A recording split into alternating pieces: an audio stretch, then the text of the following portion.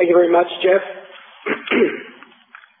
I'm very pleased to be with you here today. I'm going to discuss my views on the economic outlook.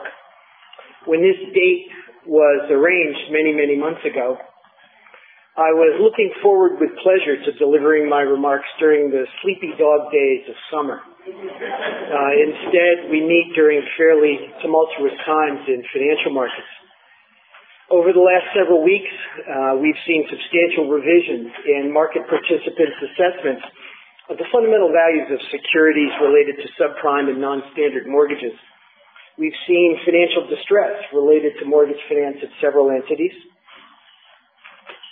We've seen considerable widening of many credit spreads, and we've seen significantly larger swings in the prices of some assets traded on markets.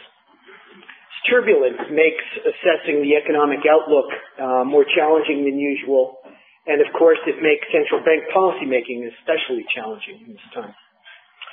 In the wake of this recent turbulence, the predominant concern for macroeconomic policy revolves around the potential effects on real spending by consumers and businesses. It is quite possible for financial market developments like we have seen over the last few weeks to have just minimal effects on real activity. On the other hand, there are several channels by which such episodes could conceivably cause a weakening of spending. Indeed, the Federal Open Market Committee, in its statement last Friday morning, noted that the downside risks to growth have increased appreciably, an assessment with which I concur. With the situation still unfolding, a fair amount of uncertainty remains, however, and I will be scrutinizing the incoming data very closely for clues about the evolution of the outlook for inflation and growth. In my remarks today, I will focus on how recent developments affect the outlook for inflation and growth. I'll begin by reviewing the events that have roiled financial markets in recent weeks, and then discuss the economic outlook as it appears right now, beginning with inflation and then turning to prospects for growth in aggregate spending by households and firms. Along the way, I will comment on the potential implications, and I emphasize the word potential, of recent financial market turbulence for the outlook. As always, and I emphasize as always, these remarks are my own personal views and not necessarily shared by my colleagues in the Federal Reserve System. So, about financial markets. Just as housing plays a leading role in the outlook for the real economy, housing finance has played a leading role in current market turbulence. So I think it's worth briefly reviewing the recent evolution of housing-related credit markets. The expansion of home mortgage credit over the last several years to borrowers with riskier credit profiles, riskier either because of their credit histories or because of the types of non-traditional mortgage contracts with which they finance their home purchases, was part of a longer and broader wave of retail financial innovation. At the heart of this wave was the application of information technology to the gathering and analysis of data on borrowers' financial histories. This allows more differentiated assessments of the risk at the level of the individual borrower. Ultimately, this made possible the tailoring of products to borrowers with different risk characteristics, and it broadened access to credit for many riskier borrowers who otherwise would have been unable to borrow. These developments appeared first in the market for unsecured consumer credit and then spread to housing finance, especially in the last decade. The improvement in the assessment of credit, along with other advances in information technology, also facilitated the broad development of markets in which individual loans are pooled and securitized, which allowed these pooled exposures to be priced in active capital market trading. The role of the capital markets in securitized lending to households can be thought of as complementary to the role of the institutions that originate the loans. Since securities pool the risks of individual borrowers, the realized return on such pools will be dominated by aggregate risk factors, that is, factors affecting broad segments of borrowers. Investors in such securities will require compensation for the relevant aggregate risk factors affecting the average return on the pooled loans, but not for the idiosyncratic risk associated with any particular loan per se.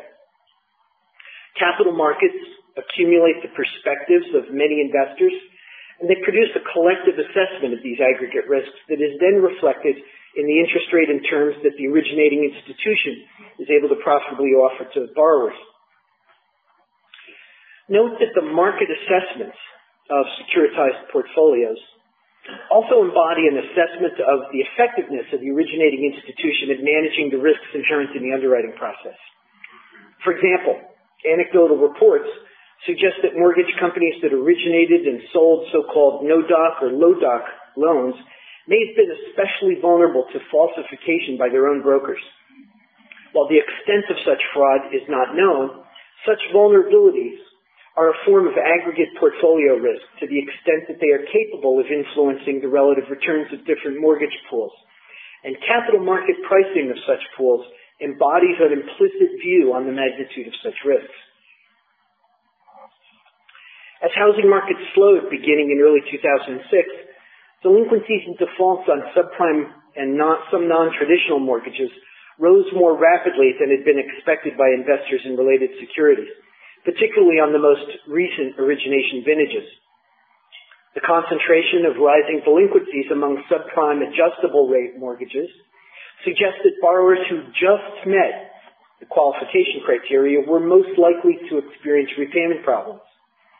And the coincidence of rising delinquencies with the end of housing price appreciation, along with the fact that auto and credit card delinquencies have not risen nearly as much, suggests that minimal housing equity has been a significant influence on the propensity of borrowers to miss payments. The fact that newer loans are performing markedly worse than more seasoned credits also supports this view. The realization of greater than anticipated losses is what lies at the center of much of the recent financial market volatility. While we normally think of capital markets as effective at assessing and pricing risks, there's a general impression out there that markets got it wrong in the case of subprime and other non-traditional mortgage finance. Now, it might seem obvious that market participants were, perhaps naively, too optimistic about mortgage credit quality during the housing expansion. But thinking of the expansion as driven by financial innovation provides a useful perspective as well, I believe. Any innovation brings with it considerable uncertainty about how big a change from past behavior it will bring about. In particular, much of what was new in mortgage lending had not been through the test of significant slowdown in home sales and home prices. Assessments of how such mortgage portfolios would perform in such scenarios relied less on data from similar episodes and more on extrapolation and inference from normal times, and thus they were inherently more uncertain. All product or service innovations rely to a similar extent on extrapolation.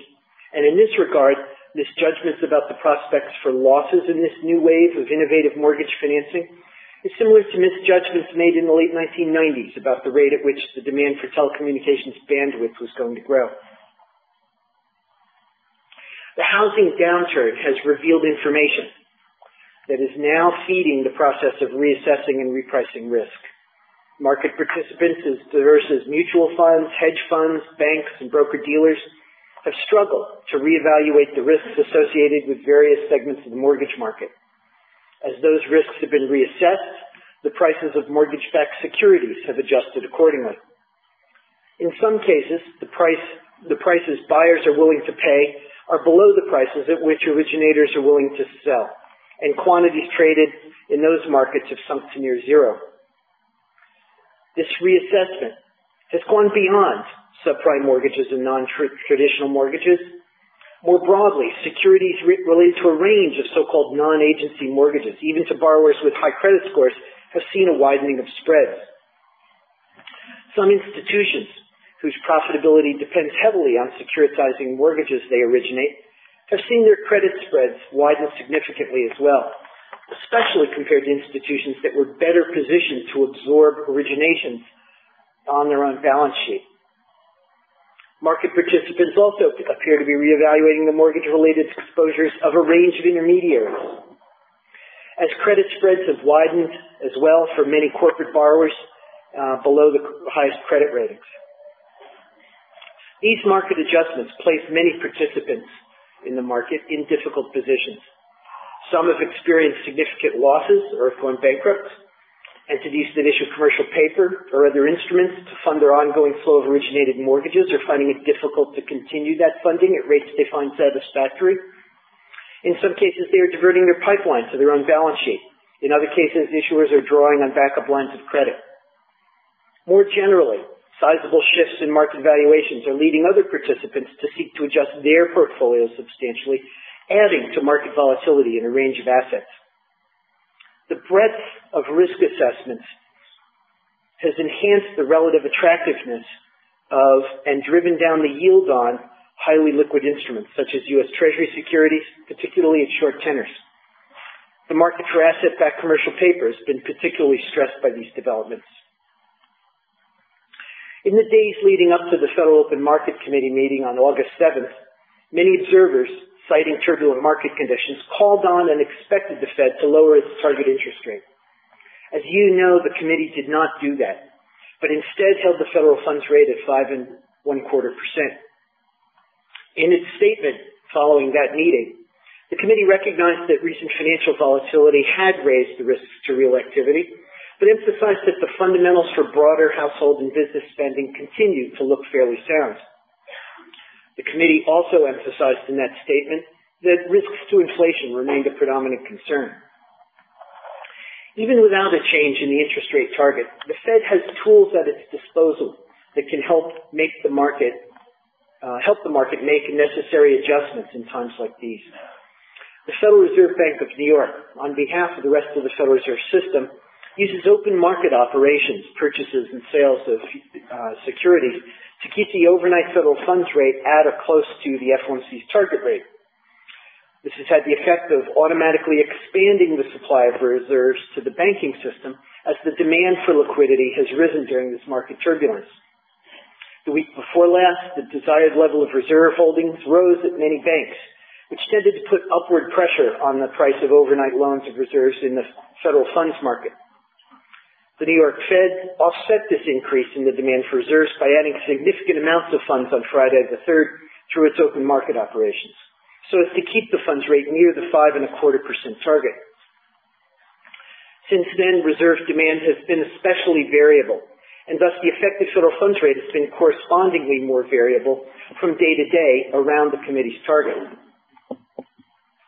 Last week, financial market volatility increased as news emerged regarding important market participants, and commentary suggested heightened anxiety about the evolution of financial market conditions. On Thursday evening, the Federal Open Market Committee convened by video conference and adopted a revised statement regarding the economic outlook. In a separate action, the Board of Governors accepted the requests of 2 reserve banks for a reduction in the discount rate from 6.25% to 5.75%. The 10 other reserve banks requested similar discount rate reductions the following day, which the board then accepted. This decision was noteworthy because since 2002, the reserve banks have set their discount rates as a penalty rate, 100 basis points above the target federal funds rate. Lowering the spread over the federal funds target reduces the premiums banks have to pay to obtain credit at the discount window. The board's statement also announced a change in the Reserve Bank's usual practices to allow the provision of term financing for as long as 30 days, renewable by the borrower. The board noted that these changes, which are temporary, are designed, quote, to provide depositories with greater assurance about the cost and availability of funding, and, quote, to promote the restoration of orderly conditions in financial markets. The board's announcement also stated that existing collateral margins will be maintained, so lending will be on good collateral with prudent haircuts, consistent with classic lender of last resort doctrine.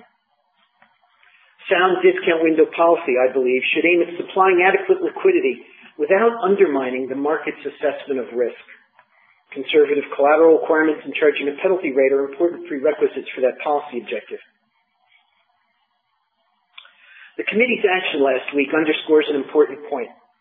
Financial market volatility, in and of itself, does not require a change in the target federal funds rate.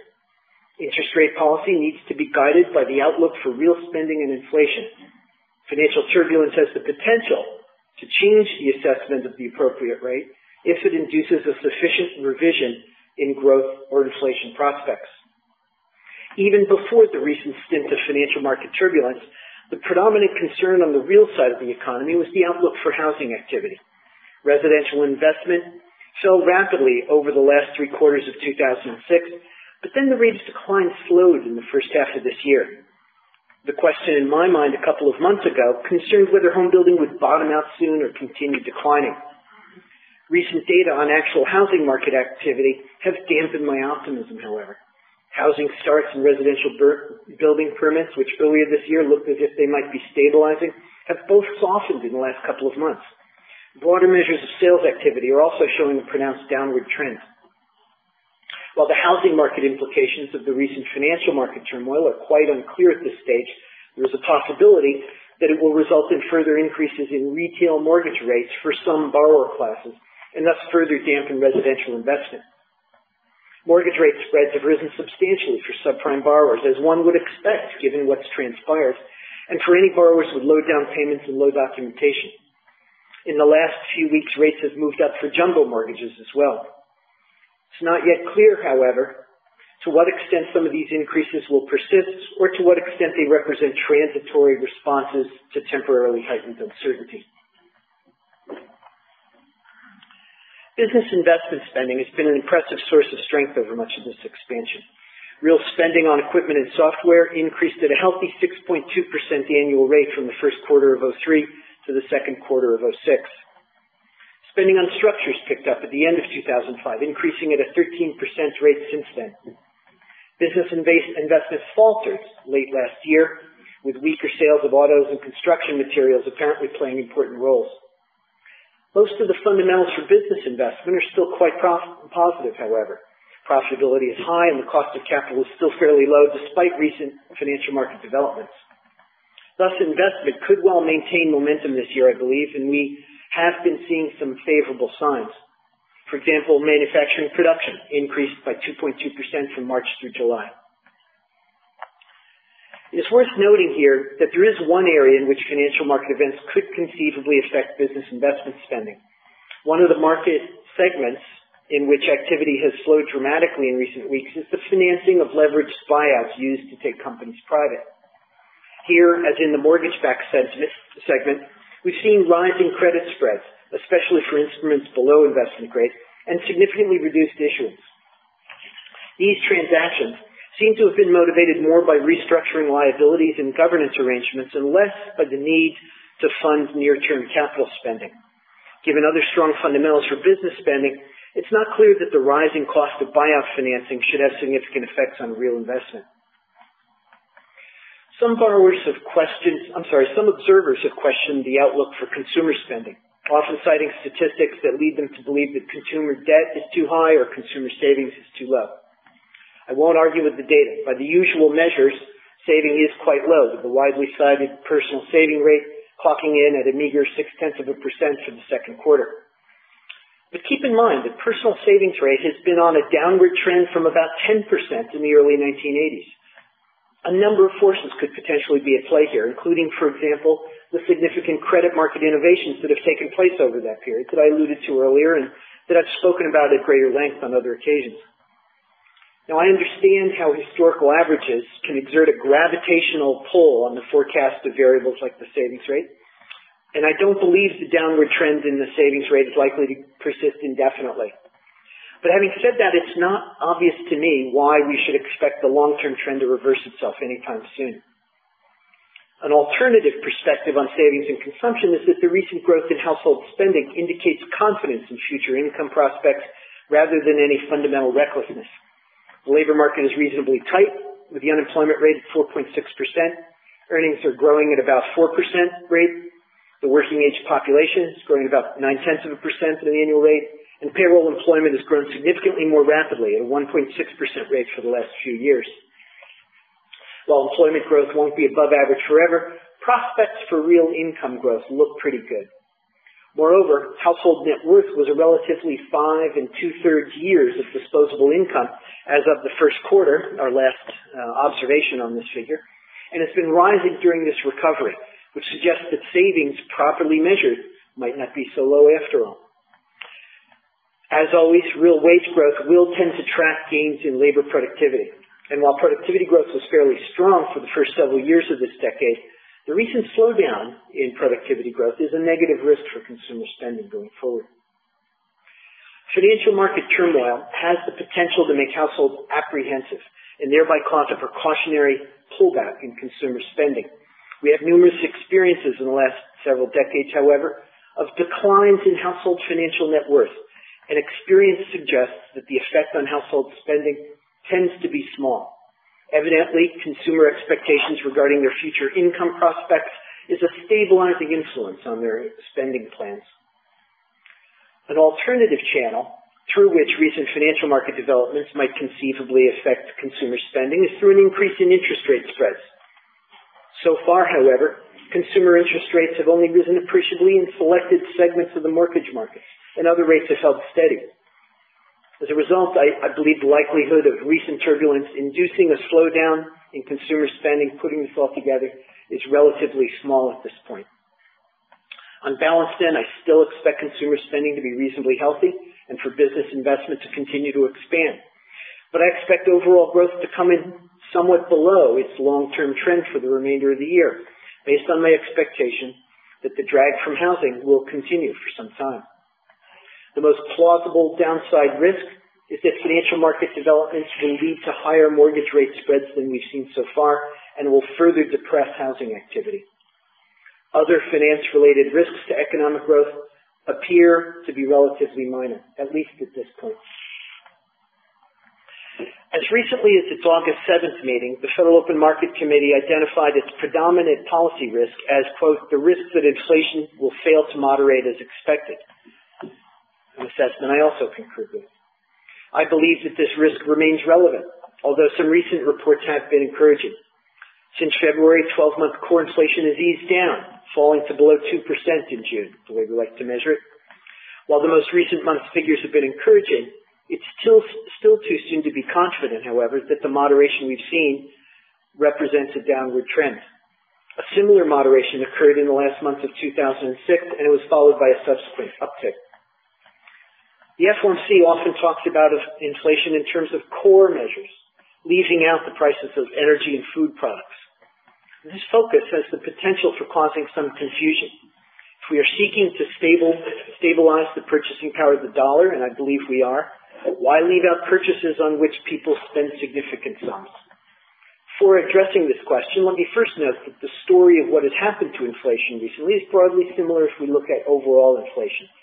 Inflation rose from 2004 to 2005, reaching a peak of 3.9% year over year in September of 2005 as energy prices spiked. Since then, year-over-year overall inflation has fluctuated more widely than core, but has generally trended downward from its peak. In recent months, overall inflation has been slightly above core inflation, with June coming in at 2.3% year-over-year, down from 3.5% a year earlier. So, monetary policy requires looking forward at where inflation is headed. So while measures of overall inflation gauge well where inflation has been, the question is how best to determine the likely trend in inflation. That is, what's the most likely behavior of inflation in the very near future? There are many ways, many statistical tools, to try to extract the trend from data in inflation. One simple approach is to use the standard measure of core inflation. The justification for this approach is based on the historical behavior of food and energy prices. These two components of overall price indexes have typically proven to be very volatile. They move around a lot due to movement in temporary factors affecting the supply and demand in the markets for food and energy products. More precisely, current movements in food and energy prices do not appear to alter the expected future rate of increase in those prices.